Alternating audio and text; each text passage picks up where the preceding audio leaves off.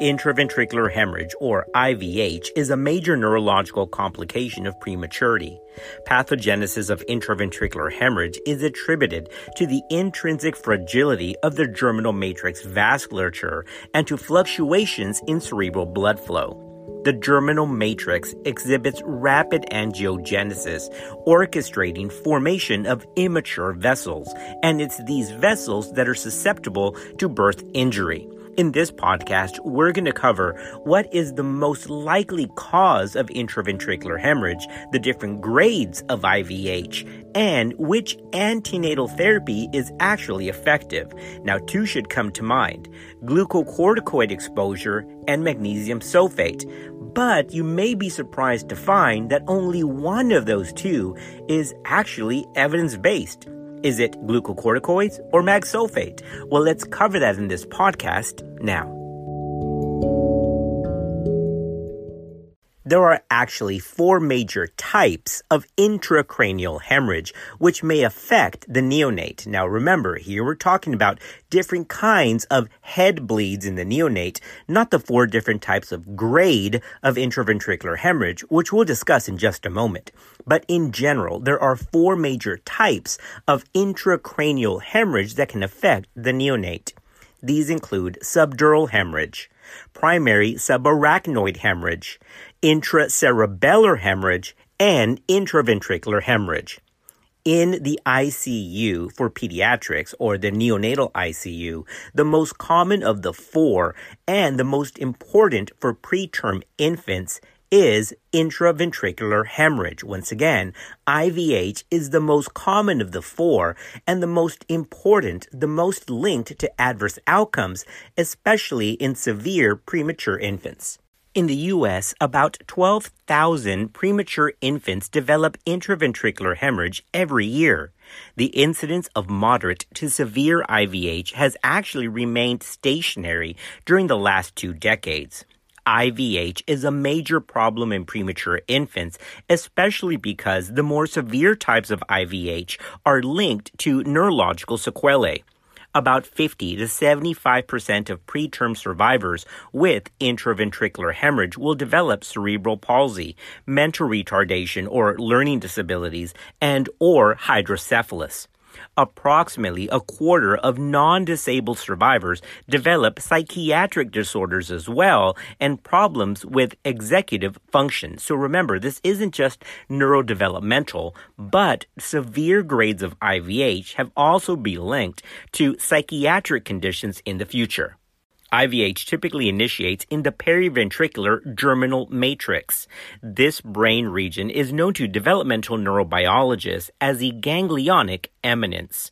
The germinal matrix consists of neuronal and glial precursor cells and is most prominent on the head of the caudate nucleus. The subependymal germinal matrix is highly vascular and is selectively vulnerable to hemorrhage. Now, after 24 gestational weeks, the thickness of the germinal matrix decreases and it almost entirely disappears by 36 to 37 gestational weeks. When hemorrhage in the germinal matrix is substantial, the underlying ependymal breaks down and the germinal matrix hemorrhage progresses to true intraventricular hemorrhage as blood fills the lateral ventricle and distends.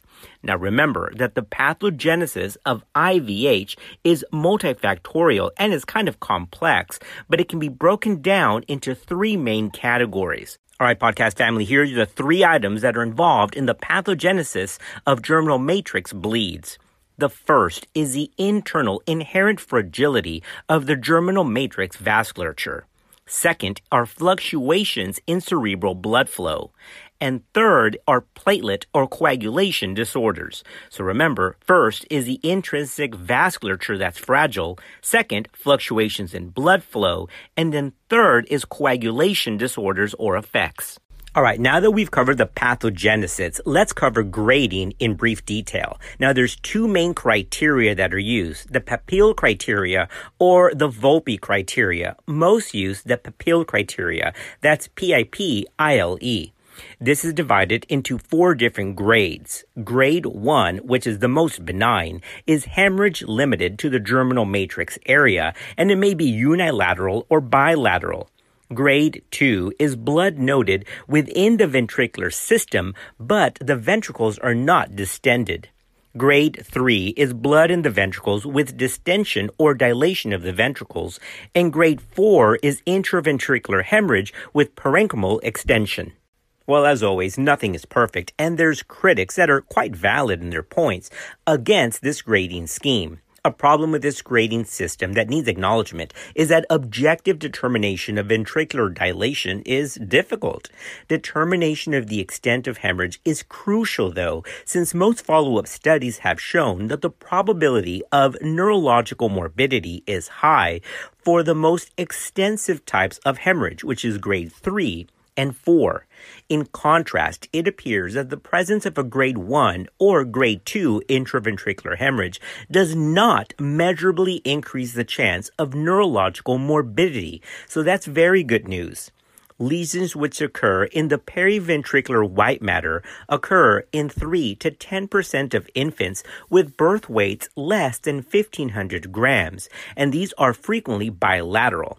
These are felt to be ischemic in origin and can evolve into cystic lesions of the periventricular white matter known as periventricular leukomalacia. This again is tied to severe forms of IVH, specifically grades 3 and 4. Similarly, there's a controversy as to what is the best way to identify intracranial hemorrhage in the neonate. Is it ultrasound or is it MRI? Now, obviously, the most cost-effective and the easiest is bedside ultrasound, but some critics have raised concerns about the sensitivity of ultrasound, and that's even included the American College of OBGYN.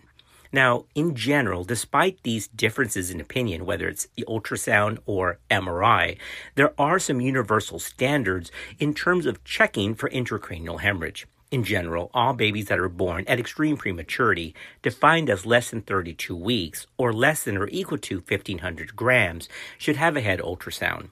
Typically, it's first performed on day 5 through 7, with the second performed around day 28, day of life. Now, if intraventricular hemorrhage is detected on ultrasound, then weekly scans should be performed to evaluate progression or cystic change. The timing of this head ultrasound schedule takes into account that most IVHs occur in the first week of life. However, the presence of late intraventricular hemorrhage does occur and necessitates an ultrasound examination at that month of life. Now that we've covered the pathophysiology, the grades, and the ways of detection, let's get into the focus of the podcast, which applies to OBGYNs. What are the pharmacological ways that we have to try to prevent IVH? Remember, it's not so much that we're trying to prevent IVH per se, but we're trying to prevent IVH and its sequelae that follow. That's really the catch. So since neurological and psychiatric morbidity is linked to severe IVHs, what can we do to prevent IVH in the first place? Well, 2 main therapies come to mind: antenatal glucocorticoids and magnesium sulfate. Which one actually seems to work based on the evidence? Let's get into that now. When you need mealtime inspiration, it's worth shopping Kroger, where you'll find over 30,000 mouth-watering choices that excite your inner foodie. And no matter what tasty choice you make, you'll enjoy our everyday low prices, plus extra ways to save, like digital coupons worth over $600 each week. You can also save up to $1 off per gallon at the pump with fuel points. More savings and more inspiring flavors make shopping Kroger worth it every time. Kroger, fresh for everyone. Fuel restrictions apply. For premature infants, there's 2 standard of care therapies that are used. Of course, antenatal corticosteroids, either betamethasone or dexamethasone. Remember that since the ALPS trial, the traditional boundaries of 24 to 34 weeks for steroid administration have been changed. It's now been brought down to 23 weeks of gestation, and though controversial, it's been extended in the late preterm period up to 36 weeks and 6 days. The other therapy, of course, is intravenous magnesium sulfate, which is endorsed by the college and SMFM for deliveries that are deemed imminent at or below 32 weeks of gestation. And the main purpose of this is for this very topic, for neuroprotection. Let's cover glucocorticoids first. We all know that glucocorticoids reduces respiratory morbidity in preterm infants, but don't forget that glucocorticoids also has protective effects on the germinal matrix. Since IVH, intraventricular hemorrhage, is primarily attributed to increased vascular fragility and disturbances in cerebral blood flow, strategies directed to strengthening the germinal matrix vasculature and stabilizing cerebral blood flow are key. The germinal matrix has a subset of vessels that are angiogenic, immature, and lack protective cells, and they thrive because of high levels of VEGF and angiopoietin-2. These blood vessels exhibit high fragility and propensity to bleed, so anything that can reduce their propensity to bleed is therefore helpful. Glucocorticoids stabilize the germinal matrix actually by downregulating VEGF, which remember helps destabilize the germinal matrix and causes increased bleeding. In the U.S., preterm birth is about 12.5%, and about 75% of women in premature labor with gestational ages less than 34 weeks are thankfully treated with either betamethasone or dexamethasone. A number of studies confirm that prenatal glucocorticoids reduce the severity and the incidence of IVH. The beneficial effect of prenatal glucocorticoids is attributed to that stabilization of the microvasculature of the germinal matrix and alleviation of disturbances in cerebral blood flow. Prenatal glucocorticoids suppress angiogenesis and stabilizes the microvasculature, making them less fragile and less susceptible to bleeding. So, glucocorticoid exposures stabilizes that bed and leads to overall decreased incidence of germinal matrix bleed. Moreover, glucocorticoids reduce the incidence and severity of respiratory distress syndrome, which in and of itself minimizes fluctuations in cerebral blood flow. So glucocorticoids have a dual role, a direct stabilization of the germinal matrix, but also an indirect role, and that's by reducing the incidence and severity of respiratory distress. The optimal effect of prenatal glucocorticoids has been observed after the complete course of 2 doses of betamethasone or 4 doses of dexamethasone when administered within a week of delivery of the premature infant. However, benefits have also been noted with incomplete courses of glucocorticoids. Comparison of the 2 glucocorticoids, betamethasone and dexamethasone, have not conclusively shown superiority of one over the other, so clinicians honestly should just use whatever's available. Betamethasone-exposed infants exhibit less respiratory distress syndrome, but tend to have more IVH compared to prenatal dexamethasone-treated infants. But there's also been some concern that prenatal dex might increase the incidence of periventricular leukomalacia. You see, nothing's free in this life. However, a subsequent study on a larger population clearly showed that there's actually no difference in the incidence of cystic periventricular leukomalacia between DEX and betamethasone-exposed infants, so that's good news. This study also noted that both glucocorticoids are equally efficacious in preventing severe IVH. However, there is a trend towards better efficacy for dexamethasone compared to betamethasone. Importantly, antenatal betamethasone is associated with a reduced risk for neonatal death compared with DEX, and that's what most experts agree on, and that's why Celestone or betamethasone is favored because of this reduced risk of neonatal death compared to dexamethasone. Nonetheless, there's really not a clear benefit of one over the other because each trial has its pros and cons in their study design. So we're back to please use whatever is available at your institution, although betamethasone does have that survival benefit over DEX. Okay, that brings us to a wrap for steroids. So, great for the lungs and seems to be great for the germinal matrix as well, through both direct and indirect effects. But what about MAG? MAG sulfate is given for neuroprotection in infants born at less than 32 weeks. Now, even though its mechanism of action is not clear, is that really evidence-based? Now, even though it's endorsed by ACOG and SMFM, the data is kind of surprising. Let's do that next. Since the 80s, medical regimens have been introduced to try to reduce the incidence of neonatal IVH, but some with not very clear success. Phenobarbital and vitamin K are important to mention here, as these medications attracted the attention of investigators in the late 80s and early 90s. Initial studies showed some protective effect of phenobarbital for IVH development. However, subsequent clinical trials failed to confirm the protective effect of phenobarbital in preventing IVH. Similarly, maternal treatment of vitamin K or even administration of high doses of vitamin K to the neonate did not demonstrate any benefit either. In this category, shockingly, is actually magnesium sulfate, which in most recent clinical trials does not seem to have a direct effect on prevention of IVH. Magnesium sulfate has a long history of use in obstetrics, from preeclampsia and eclampsia treatment to initially as a tocolytic. But there is data, without a doubt, that magnesium sulfate also has a role as a neuroprotective agent, although its exact mechanism remains unclear. It does not seem to be primarily involved with stabilization of the germinal matrix, although early studies did suggest that.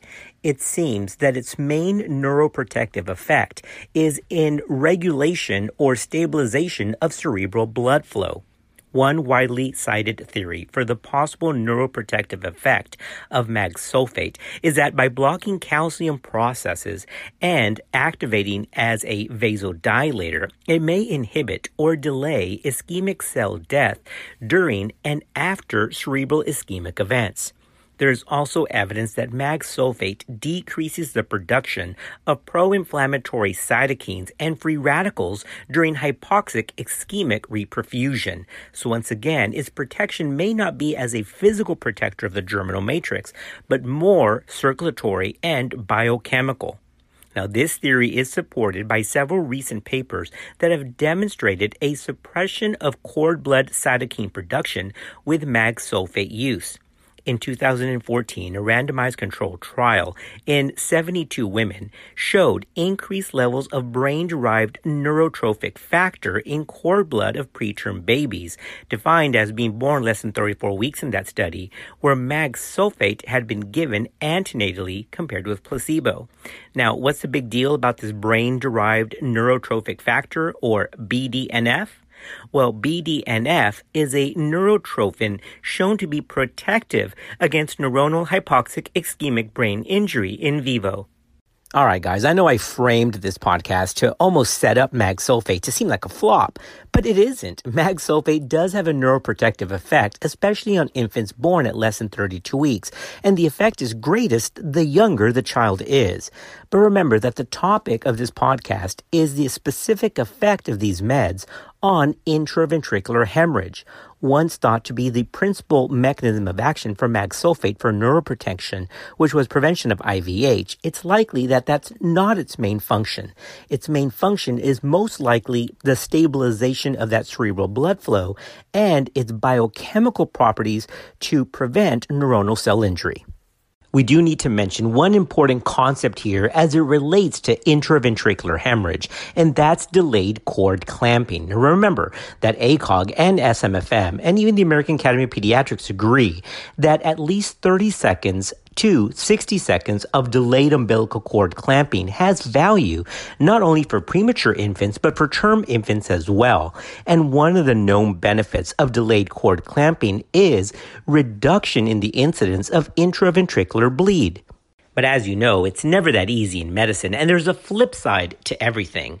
So, in 2019, the NIH prematurely halted a study due to safety concerns regarding the common practice of umbilical cord milking, especially in preterm infants, because of the ironic increased risk of intraventricular hemorrhage when that practice is done in premature children.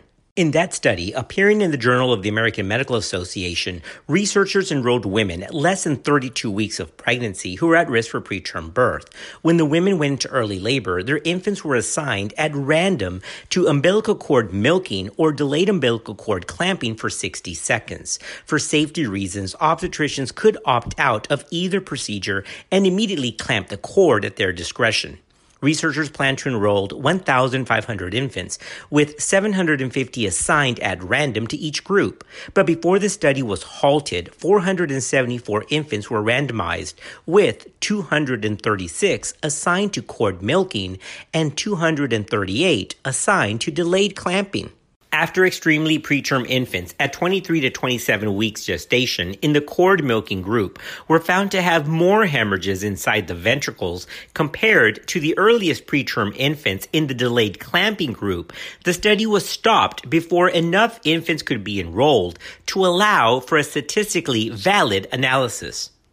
The study authors classified the results into a single combined outcome, death or severe intraventricular hemorrhage. Among the cord milking group, 12% died or developed severe intraventricular hemorrhage, compared to 8% in the delayed clamping group, a difference that was not statistically significant. When the authors considered only the death rate, it also did not differ significantly between the two groups, with 7% in the cord milking group compared to 8% in the delayed clamping group. However, the rate of severe IVH was significantly higher in the cord milking group at 8% compared to 3% in the delayed clamping group. Among those in the cord milking group, all 20 with intraventricular hemorrhage were the youngest preterm infants born between 23 and 27 weeks of pregnancy, compared to the 5 of the 8 infants in the delayed clamping group. Among infants born at 28 to 32 weeks, no intraventricular hemorrhage occurred in the cord milking group, and 3 cases occurred in the delayed clamping group, a rate that did not differ significantly. So what's the take-home message? Delayed cord clamping is beneficial for preterm and term infants in terms of reduction in necrotizing enterocolitis, decrease in intraventricular hemorrhage, and improved neurodevelopmental outcomes. However, for extreme premature infants, cord milking can actually cause harmful effects on the germinal matrix and can set up the child to intraventricular bleed. All right, everyone, that brings us to a wrap. We have covered intraventricular hemorrhage, or IVH, from its pathogenesis to its detection, and to hopefully some OB antenatal management tools that can reduce its occurrence. There's no question that the most standard, the most agreed upon pharmacological treatment to try to reduce IVH is prenatal glucocorticoids. That's the way to go. And magnesium sulfate, while still definitely possessing neuroprotective effects in extreme premature infants, seems to have a different mechanism of action. Nonetheless, the combination of magnesium sulfate and antenatal or prenatal glucocorticoids definitely is a way to go to try to prevent this most devastating and most common complication of prematurity. Guys, we're thankful that you're with us. Thanks for being part of our podcast family, and we'll see you next time on Clinical Pearls.